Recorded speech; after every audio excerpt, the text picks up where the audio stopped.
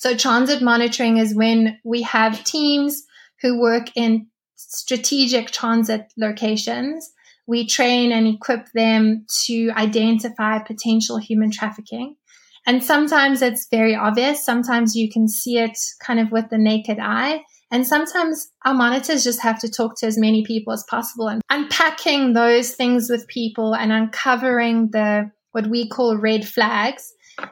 That is the process that our monitors go through with a potential victim.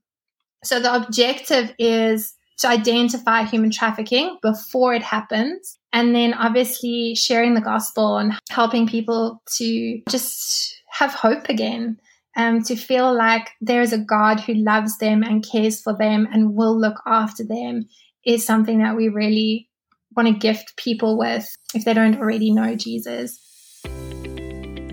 You're about to finally accomplish something you've been waiting for and working toward. But then you get sideswiped again. Maybe your life feels like a perpetual Groundhog's Day, with the sink full of dirty dishes and the unending pile of bills.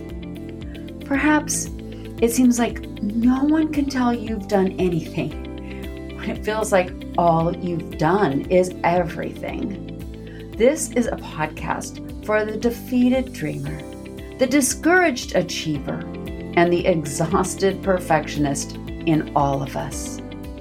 Imagine having a simple plan, a strategy to use in those moments when you feel like you can never accomplish what's important to you, when the things you are doing don't make much of a difference, and when you're wondering, do I even matter? I'm Sherry Fletcher, and I have so been there. But what I've come to understand is that God has a plan for your life, and the enemy has a plot against that plan. This is why you need a spiritual strategy. I'm glad you're here, and we're on the same team. So let's work on a spiritual game plan together. Today I'm going to be speaking with Bryony Fickling. Bryony works for Love Justice. Love Justice steps in during critical moments between freedom and slavery. Their system of transit monitoring dares to believe that together we can prevent the next victim from being trafficked, and that the knowledge gained can and does lead to arrest and convictions of those who seek to make people into victims.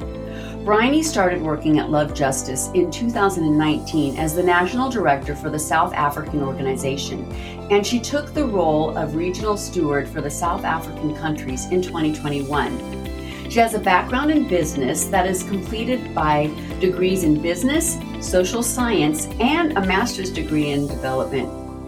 She's passionate about human security across the globe and dedicated to doing all she can in this lifetime to radically love and care for vulnerable people. Bryony lives in Johannesburg, South Africa, and she thrives in the hustle and bustle of the city and delights in getting out into nature often. You're going to love my time listening with Bryony as you hear the conviction of where God placed her in serving those that are about to be sold into modern day slavery. Please remember that this is a very hard topic to discuss and a very serious one. And today, Bryony will be covering all aspects of this industry. And it might not be suitable for young listeners. So you might want to listen to this when you're alone or with headphones. All right, I am really excited to introduce Bryony Fickling today. And she is joining us from across the hemispheres, and it's summer where you're at. And I think if I looked at my app, it said it was 90 degrees where you're at today. Is that true? It could be. We measure things in Celsius, so I'm not sure what Fahrenheit is, but it's pretty toasty here today, that is for sure. Give us a little glimpse of where you're at and what it's like there. So I live in Johannesburg in South Africa. It's the capital and main city in South Africa. There are a few big cities, of which Joburg is kind of the economic hub. There's a lot of just hustle and bustle. It's a great place to live, very diverse. It has a very bad reputation in terms of crime, but it's full of amazing people doing really cool things. So I love living here. So where I live in Tennessee, it's winter. So we're waking up to really cold. So where you're at, it is summer. So that's kind of cool, kind of fun to think about. So I have a couple questions that I ask every guest on the show. And before we dive into the topic today, I will ask you these 2 questions. One of those is, when you look back on your life, how far back can you go and see the very purpose that you're living out today and who you have always been? I think that it really comes down to just having this, what I genuinely feel is a God-given deep sense of purpose, that I'm not here as a mistake, that my life is meaningful and that I have a role to play in the kingdom. But my 16th year probably stands out to me the most, when I was on a Christian camp, and one of the counselors had recommended the purpose-driven life to me. And I think that's really when it first started to click, that this is something that I wanted to step into and discover, and that I deeply desired for my life. Just to be walking in God's will for whatever it was that I was created for. And somewhere in that book, there's a poem, and I can't remember the whole poem, but the first 2 lines have always stuck out with me, where it says, "You are who you are for a reason. You're part of an intricate plan." And I think I've taken that my whole life really to heart, and a real deep belief that there is this intricate plan by this master, God, and that my life is important. And that's kind of been the driving force. I was involved in student-run NGOs at high school and at university. I led social initiatives in the corporate space when I was in marketing and advertising. And then I started my own business as a social impact consultant before I eventually found the NGO Love Justice that I'm working for now. So, to be honest, I didn't specifically have a calling to fight human trafficking in particular, but I certainly have always felt called to use my gifts and my skills and my expertise, my opportunities and privilege to help people, no matter the kind of injustice. So, although I've come to understand a lot about human trafficking, and it really resonates with how passionately I feel about working against those forces, because it is at the intersection of so many injustices, is why I'm so passionate about the work that I do. No, I love it. I love how God weaves our role that we're going to play in his purpose right from the start. He puts that right into who we are. So I love hearing that answer, because I can see how intentional God is in his creation. The other question I like to ask people is there anything you've been thanked for that you didn't even realize that you did well, or that you were valued for it? That is a question I don't know if I've ever considered before, but a really interesting one. I think my first thoughts are around my perception of myself as a very assertive, ambitious, no-nonsense, sort of impact-driven woman.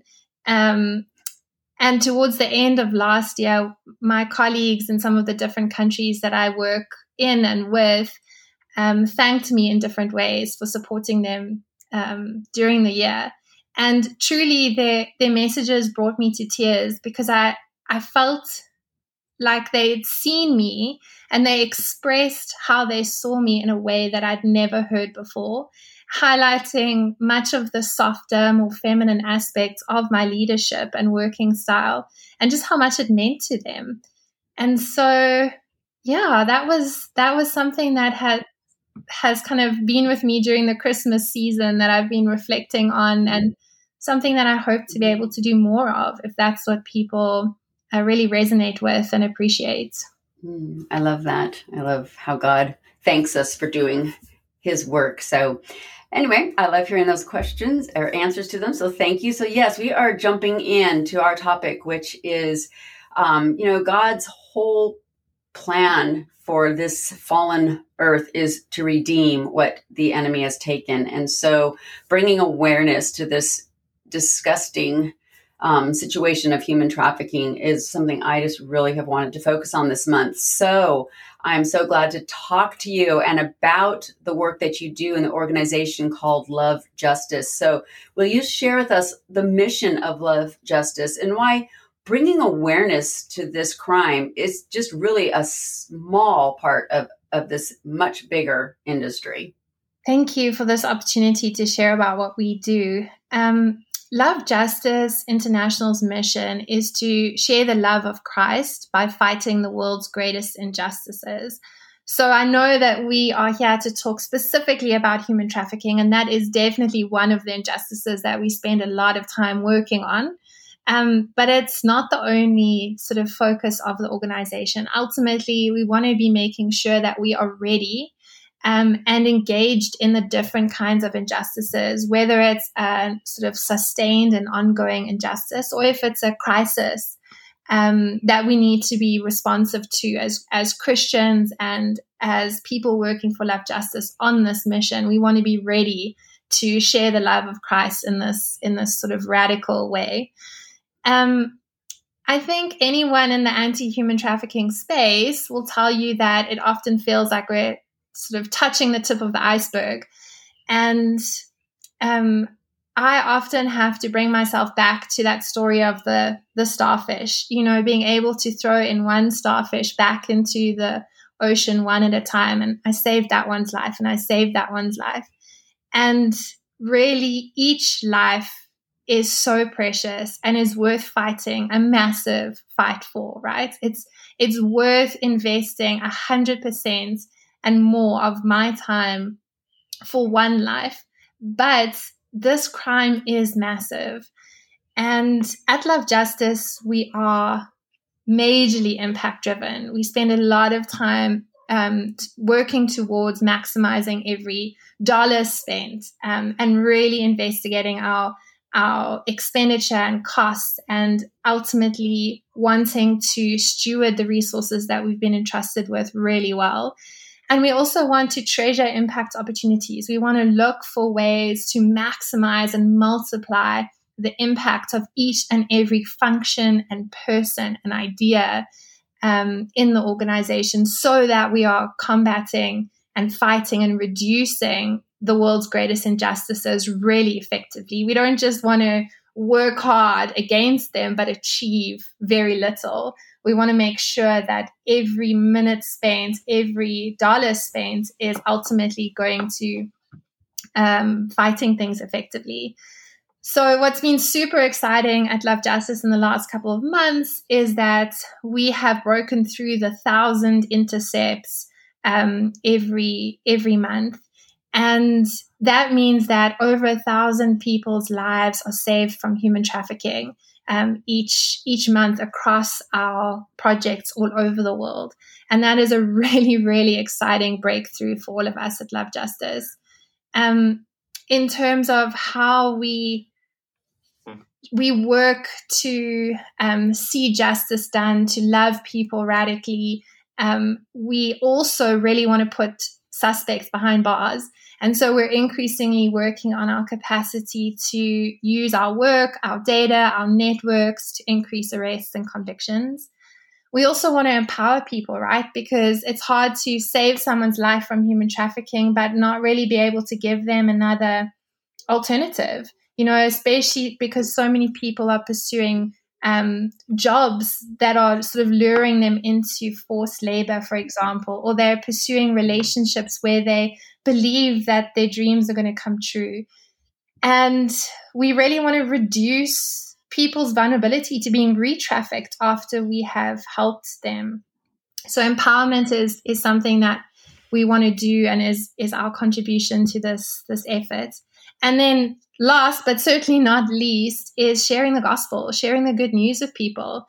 A lot of people who are on their way to being trafficked, they are desperately seeking opportunities for a better life, to put food on the table for their family, to pursue what they think is their dream come true, whether it's a job, a study opportunity, a relationship, migration opportunity, even a holiday. And so sharing the gospel, praying for people in really meaningful ways and leading them to the Lord is something that we really prioritize and spend a lot of our time focusing on. So that's what we do to try and make a dent in what sometimes feels like an overwhelming injustice. Yeah, it's just so big. And you don't realize, it's like, yes, you save these people, but yeah, they can go right back into it. You have so much education there. You have mentoring, you have spiritual. And then, like you said, this is a crime industry. It's happening not just where you're at, it's happening in my neighborhood. It's huge. So share some statistics with us then, that how your organization makes a difference in that crime industry. I think very generally, there's an estimated 40 million people currently enslaved. But truly the problem with statistics is that so much of this crime is underground. So much of it is happening that we don't know about. So it is hard to sort of put an exact number on how many people are being trafficked today. Kind of the only good estimates out there are around victims, people who have reported the crime as well. So there's also a massive number of people that probably don't report it. They probably don't even know that they have been a victim of human trafficking because it is so normalized in so many different contexts. And I would say that because it's an organized crime, there are syndicates of people from all over the world, all layers of society, involving significant amounts of sort of government and official corruption to allow this to happen. So it means that it is one of the major, seriously profitable organized crimes globally, right up there with arms and drug trafficking and dealing. The only difference is that you can sell a human over and over and over again. The amount of money that is in this crime, it's estimated to be a multi-billion-dollar industry globally. So I think you make, there's a good point in there around sometimes this is very normalized. It looks like things that we haven't considered human trafficking to look like. So many people that come into contact with the concept of human trafficking first really think it's sex trafficking. And it is so much broader than that. It is not all just happening in these underground industries and places. Sometimes it is happening in the restaurants around us, at hair salons. It's happening in our neighbor's home.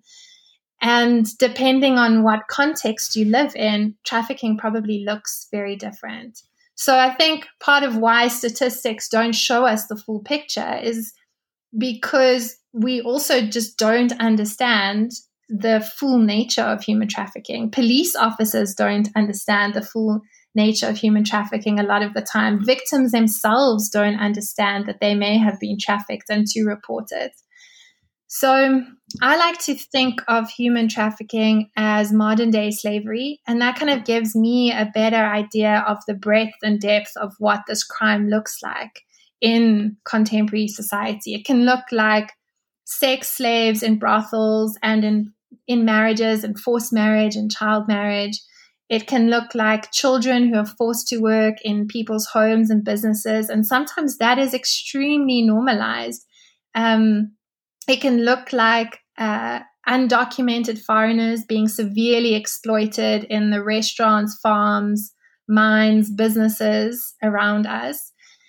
It can look like mine workers who are expecting legitimate jobs but then end up starving, working 22 hours a day in horrendous conditions. They're sick and they're paid nothing at the end of the day.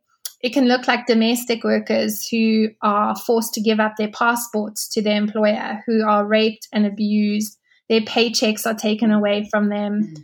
So I think Love Justice makes a good dent in preventing human trafficking from happening and putting people behind bars. To date, I think we've intercepted almost 37,000 people since we started, people who were actively being trafficked, and then because of our staff's intervention, they were prevented from essentially continuing on their journey. We've recorded over 1,200 arrests of traffickers. I think we have a really good, effective, efficient model that is extremely cost effective and ultimately prevents the abuse, the trauma, and the exploitation of people in a really practical and tangible way. So I think we do a really good job of putting a good dent in that massive iceberg that it can look like. Yeah.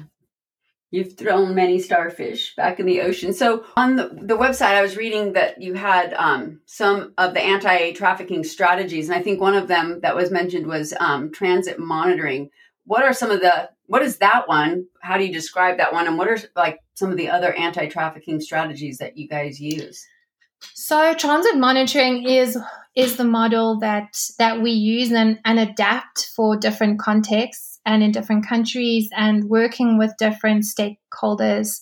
It would look different if you're working with the police versus if you're working with immigration versus if you're just working in vulnerable communities, for example.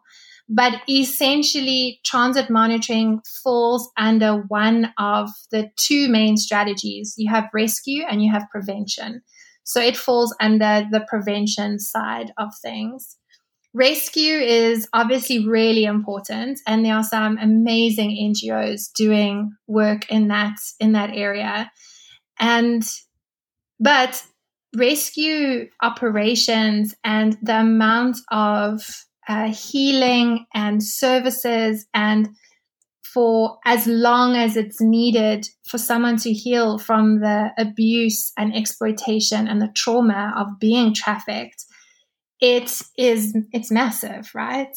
Like it could take a lifetime to heal from something like that. And that's not to say that God can't redeem in miraculous ways, but there are some people who have been so extraordinarily traumatized that they need a significant amount of love and care and support services. As well as part of the rescue is rescue operations, coordinating the number of people required to rescue people is actually quite shocking. It's been quite a surprise to me. You would imagine that you get a tip off and you can immediately call a police hotline and you'll have people ready to go and raid a house and save someone. But the reality is that in many of the contexts in which we work, that is just not possible. And so it takes time, it takes money, it takes resources on the part of the government, on part of law enforcement.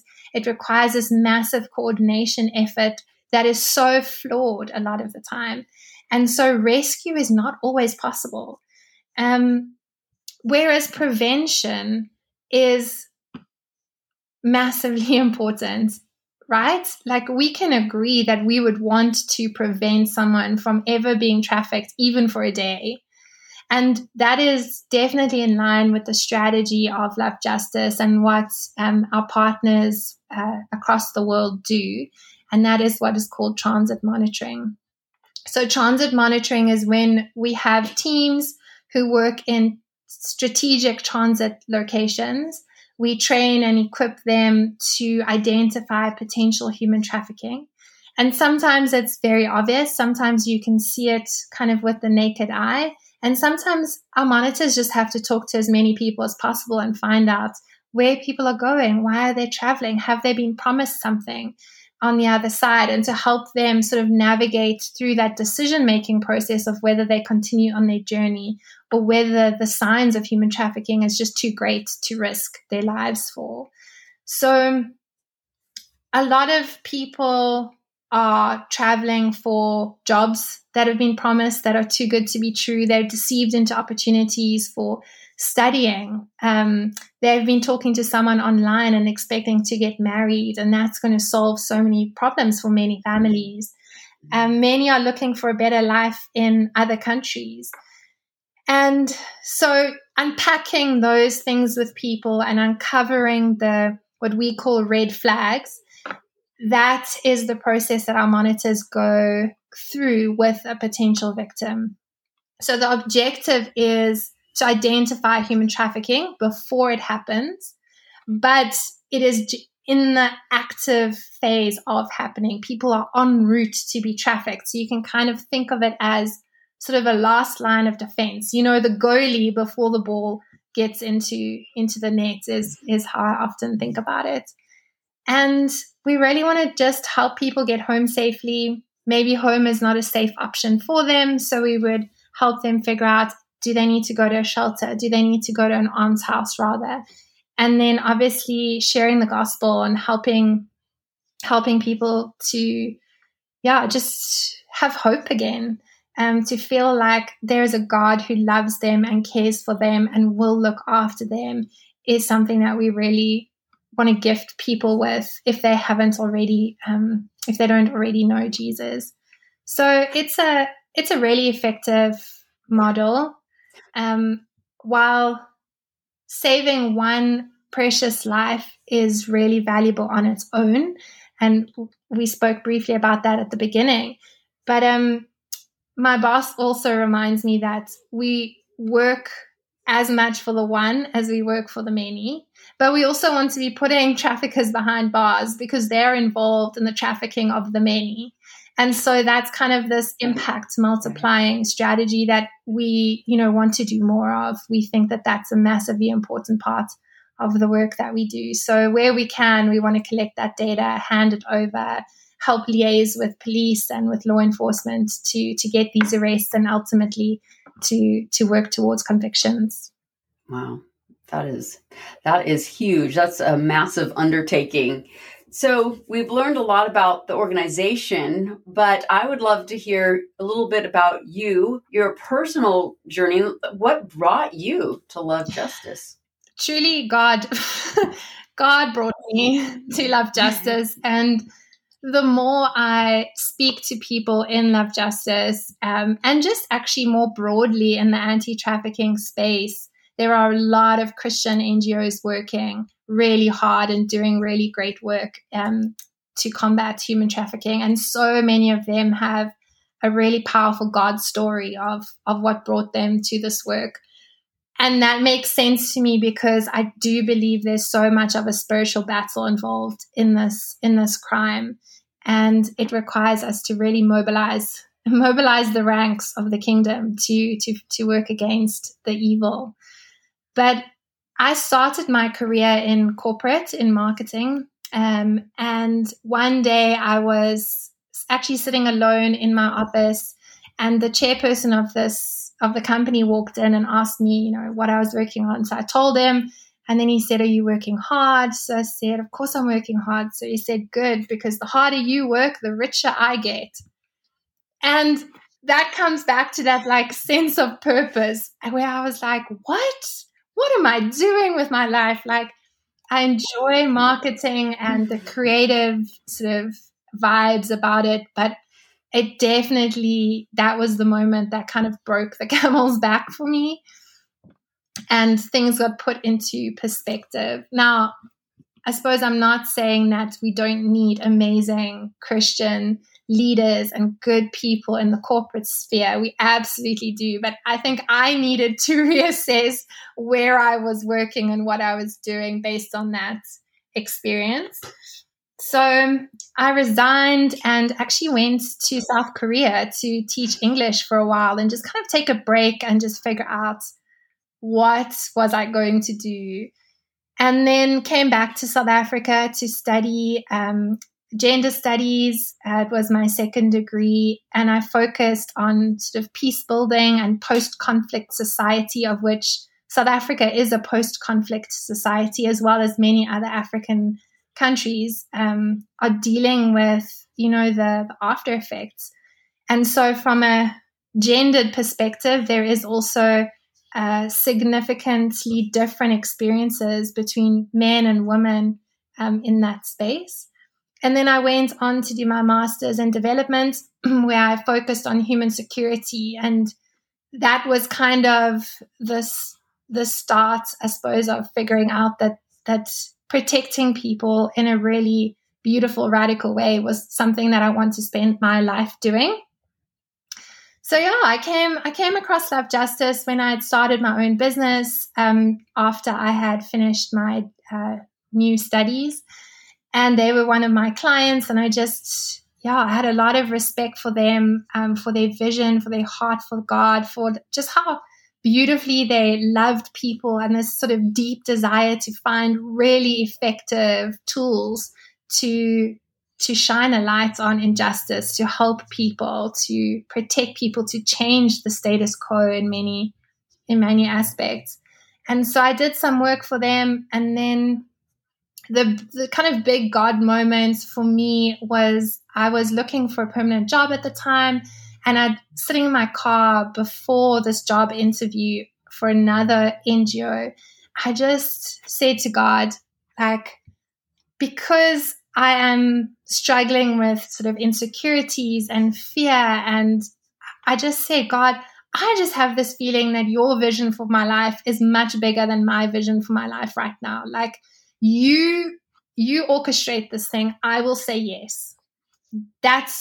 I'm letting you, I'm giving it all to you. You've got kind of free reign.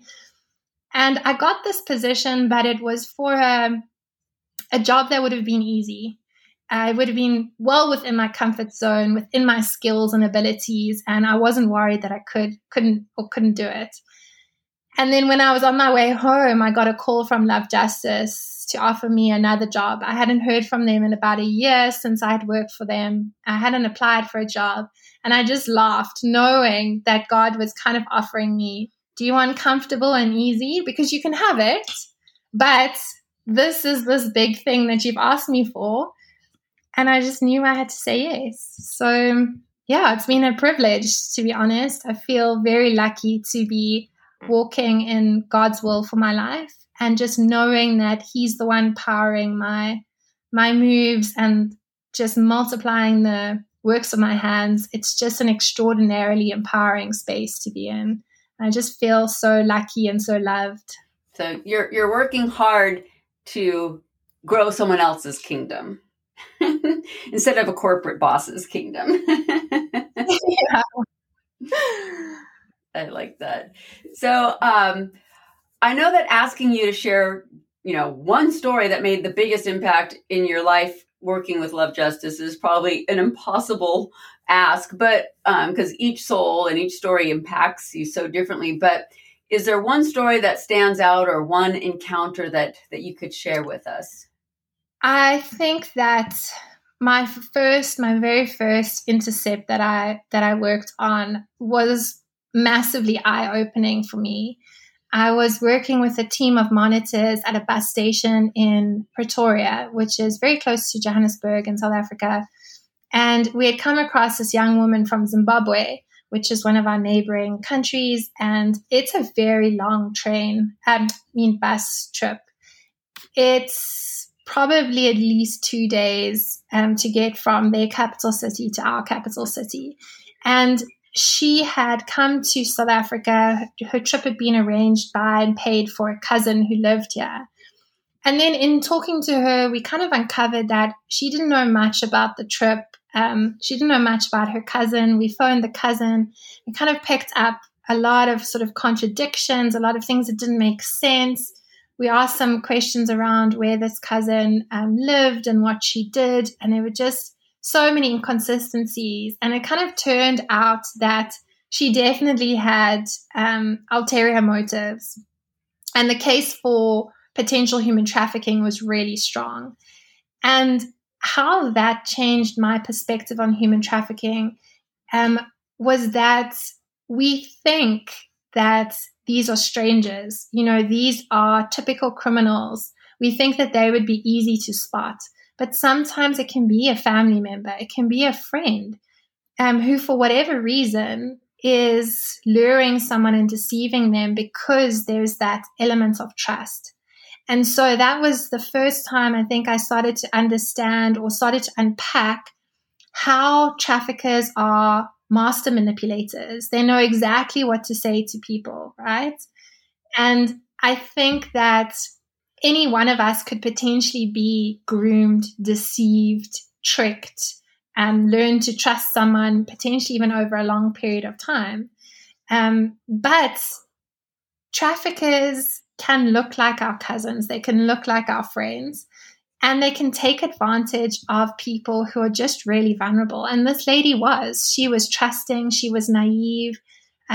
She was unemployed. She was in a really difficult space in her life, and she was hoping that there were some opportunities for her.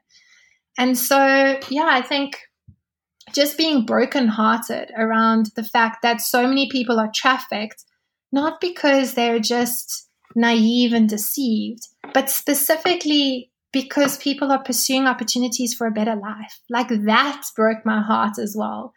That gone are the days where we just assume that people are sort of snatched up, thrown into the trunk of a car, taken and locked up in some room. But that element of trust, that element of control and deception just breaks my heart, to be honest. Yeah. Some of the stories I've heard just are shocking, because like you said, you picture these women just being snatched and thrown in a car, but yet some of the stories you'd be shocked at the people that take a vulnerable life and place them in a situation, and the person that was placed in that situation trusted this person fully. And some of the comments that I had heard previously was, well, they made a choice to get involved in that situation. Not necessarily, they didn't make a choice to get involved in a strip club or a massage parlor. Maybe some people think that they think they made a choice to get involved in those industries, and it's not the case. It's just not the case. Like, we don't know the extraordinarily limited number of options people have to survive, Yeah. And I don't think we can judge people for making a decision that maybe we believe we wouldn't have made if we were in the same position. And then also just the extraordinary amount of grooming and deception that happens. We have to also understand that people are manipulated. And vulnerable people are sometimes, unfortunately, willing to risk it all, but that doesn't mean that they deserve to be victims of this horrendous crime either. And so that's where I really appreciate the trajectory of international global best practice in terms of anti-human trafficking law, is that if you are a victim of human trafficking, you should not be held liable for the crimes that you commit, because there are trafficking types in various countries where people are forced to do crime, where people are forced to do things that we just wouldn't assume is human trafficking. And yeah, it just becomes so complex the broader you understand and unpack what human trafficking is and how it looks like. And we just don't always understand. Well, all of us are called to be the body of Christ, and to take care of those that, his sheep. And there's Bible verses to take care of the weak and the widowed and the orphans. And we all have different roles, and that looks different for each of us. And so to our listeners that say, okay, I can't go to, South Africa to do this, that might not be available. But if a listener says, I want to make an impact, I don't know where to start, where would you send them? If they want to work with Love Justice, if they want to see what's available for them, where can they go to learn more about what Love Justice does and what they can do to make a difference? I think that it would be amazing if we just had epic Christians from all over the world getting involved on this mission. Like, we absolutely are always looking for great people.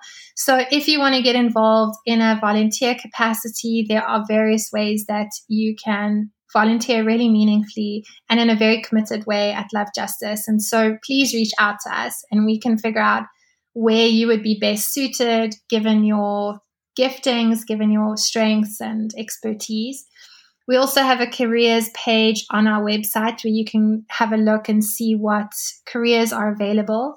And there are some stateside options. There are also some options looking to join our head office in South Africa. So come to South Africa. It's a wonderful country. Even if it wasn't in your plan, you won't regret it. And then there's obviously jobs in the different departments that we have at Love Justice. So outside of anti-trafficking, we have children home staff, we have schooling staff, and we're always looking for people to join those departments as well. And then I would say just if you can't do or it's not your calling to be part of the doers in this fight against human trafficking, truly we cannot do the work that we do without the donations of amazing people. And we have a community called Project Beautiful where people give anything from like $30 to $300,000. And all of that goes into making this work possible over, 25 countries across the world. So don't sort of underestimate what even a small monthly donation can do for saving lives from human trafficking. Yeah, and that is Love Justice, and it's .ngo, like N as in Nancy, NGO. So it's different than just .com. It's lovejustice.ngo. And they have so many beautiful stories on there. They have a blog page, and they have you guys keep it really current with regular blog posts, which has been really interesting to go on and read the stories. So thank you so much for joining us today and sharing what Love Justice does and your personal story in that as well. I really appreciate you joining me from across the hemisphere. It was such a pleasure. Thank you for having me. You can find out more about Love Justice International at lovejustice.ngo. And I hope that you enjoyed this month as we brought awareness to human trafficking and God's plan to redeem what the enemy is so determined to destroy. And I hope you plan on joining me next week. We're going to be starting the month of February, and we will be talking with many guests about the condition of our hearts. Because we are told above all else, we are to guard our hearts because everything we do flows from it. So I'll see you here next week. Thank you so much for listening to today's episode. I don't want you to miss out on anything. So when you sign up for my email, you will get details on how to start your own spiritual game plan, the latest news on the Bible study I'm working on, and also a glimpse behind the scenes of things that don't make it onto this podcast. So head on over to sherryfletcher.com and click Join Sherry at the top of the screen. And I look forward to connecting with you there.